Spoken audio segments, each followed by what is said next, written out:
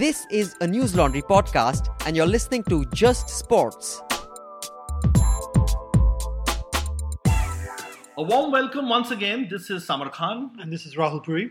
We are back on Just Sports, where we will tell you everything that happened in the world of sports and our take on it. So let's start with the EPL. Are Liverpool going to be the perennial bridesmaid, beat the big teams and not win the league ever? United crisis, as Rahul likes to put it. I just call it a blip. The Davis Cup, is it relevant anymore? And do players really want to play for their countries and not for individual glory? India starts a long summer and winter of cricket at home. So Rahul and I are going to discuss that our pitches which suit the home country, are that the norm for Test cricket, and a little bit about the Paralympics. So let me start by saying that as all good friends do, I gave Rahul a great birthday present. It's Rahul's birthday today. He's grinning, and I gave him a good birthday present. Did you enjoy the birthday present I gave you? Yeah, I enjoyed it. I mean, I was very touched that Jose and his team spectacularly and colossally flopped on Sunday for me as a precursor to my birthday. But you know what? As birthday treats go, seeing Wayne Rooney sulk around the pitch for 90 minutes is as good as it gets for a Liverpool fan. But that's what friends do. Absolutely. That's what friends do. As a friend, I made sure that Liverpool won against Chelsea and we lost to Watford. I mean, what else could you ask for, Rahul? Absolutely nothing. And on that Liverpool performance, I mean, that was a really, really solid Liverpool performance. I think we played very, very well. We played Chelsea off the park in the first 45 minutes. They just couldn't live with us. And what was particularly heartening, I think, for us as Liverpool fans was that even after Chelsea scored in the second half, and, you know, historically you would have thought Liverpool would have wobbled at that point. But after about 15 minutes where Chelsea did have some possession, there was no wobbling. I thought there was just a certain calmness of playing out the game. And really Chelsea didn't get a look in at all for the rest of the second half. Nothing much happened, quite frankly, in the second half. And Liverpool just hung on to what was a very comfortable victory. But this is the same Liverpool that could next week lose to a championship team. I mean, is that a problem with Liverpool? They are always the perennial bridesmaid. They go out there and play the best football against the top clubs, and then after that, they're like, But I think that, if you're referring to the result against Burnley, many more in the past, many more in the past, but I don't think Liverpool will be the only team that will struggle to break down teams that basically put 10 men, 11 men behind the ball. I mean, even yesterday we saw Spurs play at home against Sunderland, and Sunderland they're worse than Burnley, but Sunderland efficiently managed to put 10 or 11 men behind the ball. And quite frankly, apart from what was a spectacular miss by Steven Pienaar on the goal line, they could have arguably have come away from that game with a point. So it's going to be a tough league because the smaller teams are getting better. They're understanding that the bigger teams will attack.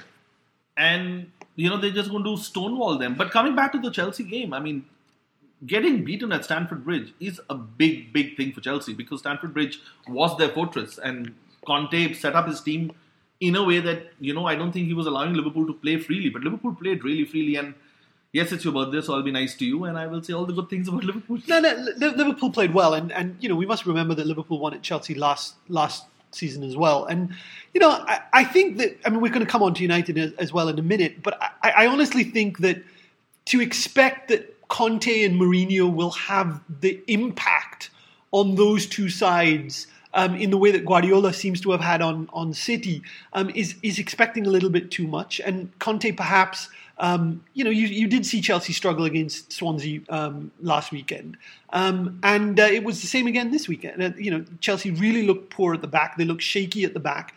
And honestly, if Costa's not doing the business and really, they're depending too much on Costa because I think even the last week Costa saved them. Yeah, they would have lost the game. They don't have a lot of cutting edge up front, and I think it'll take a little while for Conte, who's not, let's face it, he's not the most attacking of managers in the world. He's an Italian, yeah, so you can't expect him to be really, really attacking. Yeah, so he's going to be a pragmatic manager, and it will take a while for him to really put that on Chelsea. Let's not forget, Chelsea finished 10th last season. They were terrible last season. And by and large, apart from a couple of new signings, they're pretty much the same side as they are now. And, I'm going to come on to it with Mourinho as well. I'm going to jump into the United thing. United... You're waiting to jump into I am waiting because I watched the whole of that. I watched the whole of that game because I was very, very curious to see how Mourinho would respond to losing to City and then losing to Feyenoord in midweek. And he responded in the crappiest way because I don't know what... Like you were talking about, I mean, I don't know what kind of a midfield does he want to put out. There was no response. There was zero response. Once again... And that's very unlike Mourinho. Once again, that poor boy, Marcus Rashford, is the only cutting edge that United have. Yes, once in a while, Zlatan would do what Zlatan does. But for most of the match, quite frankly, he was a passenger. He just didn't get the service. And that service is the problem because it's coming from that midfield. I'm sorry. And he's expecting Rooney to run that midfield because I honestly feel, and I am diehard United, as diehard can be, I think Rooney should be on the bench. Rooney does not deserve to be on the pitch in this United 11.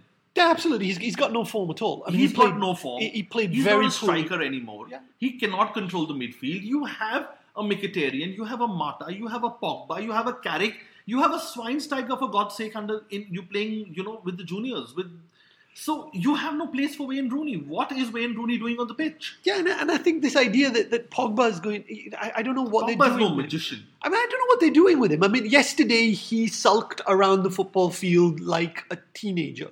Obviously, the boy's got a lot of pressure on him from the price tag that he's come over on. And partner him with Fellaini, according to me, is the craziest thing anybody can do. Because Pogba is he's high energy, running all around the pitch. You're not really going to tell Pogba, oh, by the way, you know what? You just play here. I mean, the energy that boy has, he's just got to unleash it all over the pitch. And at the same time, you've got a maverick like Fellaini playing next to him. That's just not cover. He'd be better off playing a Schweinsteiger. You have no guy who controls the midfield. You have no guy providing support up front. And that's the job of the Carricks and the Schweinsteigers. Play a sitter. Play a Schweinsteiger who's going to sit. Yeah, absolutely. And I don't know what's his... Is it ego? But I don't even know. I think, is Mourinho stopped thinking? Has he... I don't know what's wrong with him. I mean, well, I think, it's just frustrating. It is. As a United fan, it's frustrating. I think they've got a very big game coming up against Leicester this next weekend. I mean, that's a very Leicester found a little bit of form. They won in midweek. And we're playing at home again. Yeah, they won in midweek. They won very impressively on the weekend. And they're going to United. And the fans are going to expect a response. I mean, yesterday on Twitter, I was surprised, but we're 5 games into the season and United fans were already going, Mourinho out, Mourinho sacked, etc. It's too early, but that's only going to get worse if they don't get a result against Leicester. It's a big game, so let's see how that pans up. But you having a good birthday, so yeah. I am having a good birthday. It's been a good birthday. Okay, moving on. Davis Cup. Does really anybody give a damn about the Davis Cup anymore? I mean, at one point it used to be the one thing that Indians used to look forward to because we had the Miracle Men and Leander Paes used to go out there and, win it for India kind of thing. But do the top players really give a damn? I mean, yes, Andy Murray played, Del Potro played, Nadal came to India, but they haven't played in the last 3-4 years. So is it time to just say goodbye to the Davis Cup?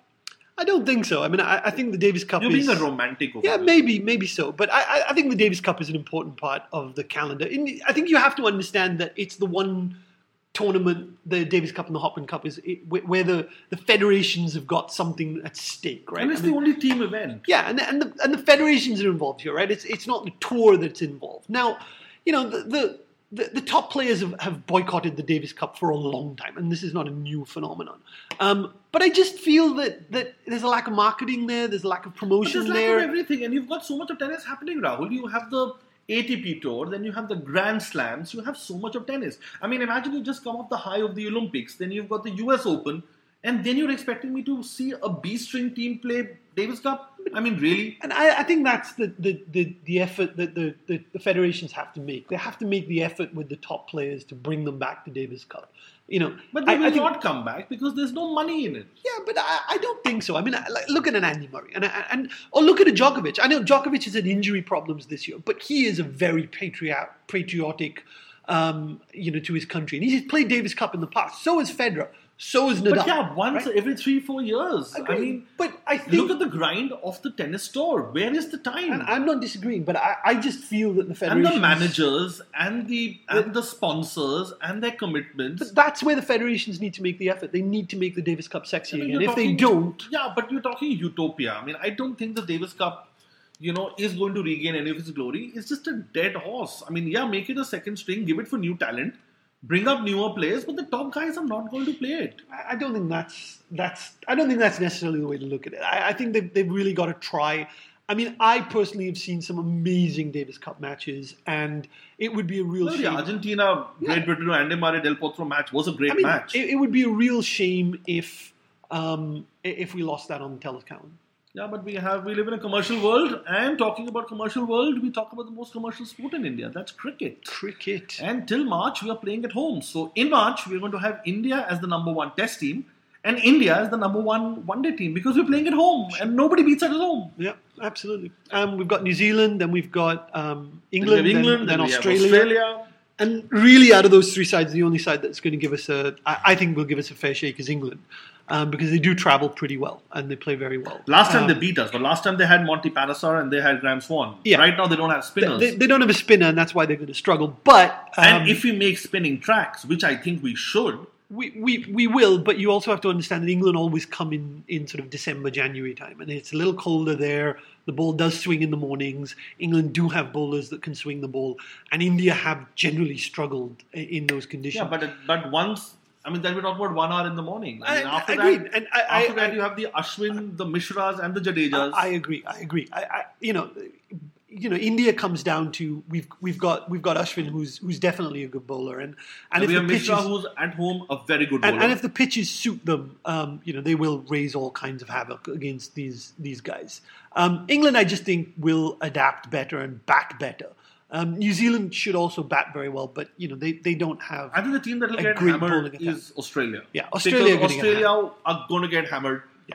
No doubts about it. And I see nothing wrong in us preparing spinning tracks because why not? It's a home series. It's a home game. When we go to Cape Town or when we go to Newlands, they give us a track where we can't even. We're like bunnies. Sure. And I have no problems with the home team using their conditions. I would be very disappointed to see more wickets like we saw last time against South Africa. I mean, quite frankly, they were poor cricket wickets. I know India won, and India won handsomely.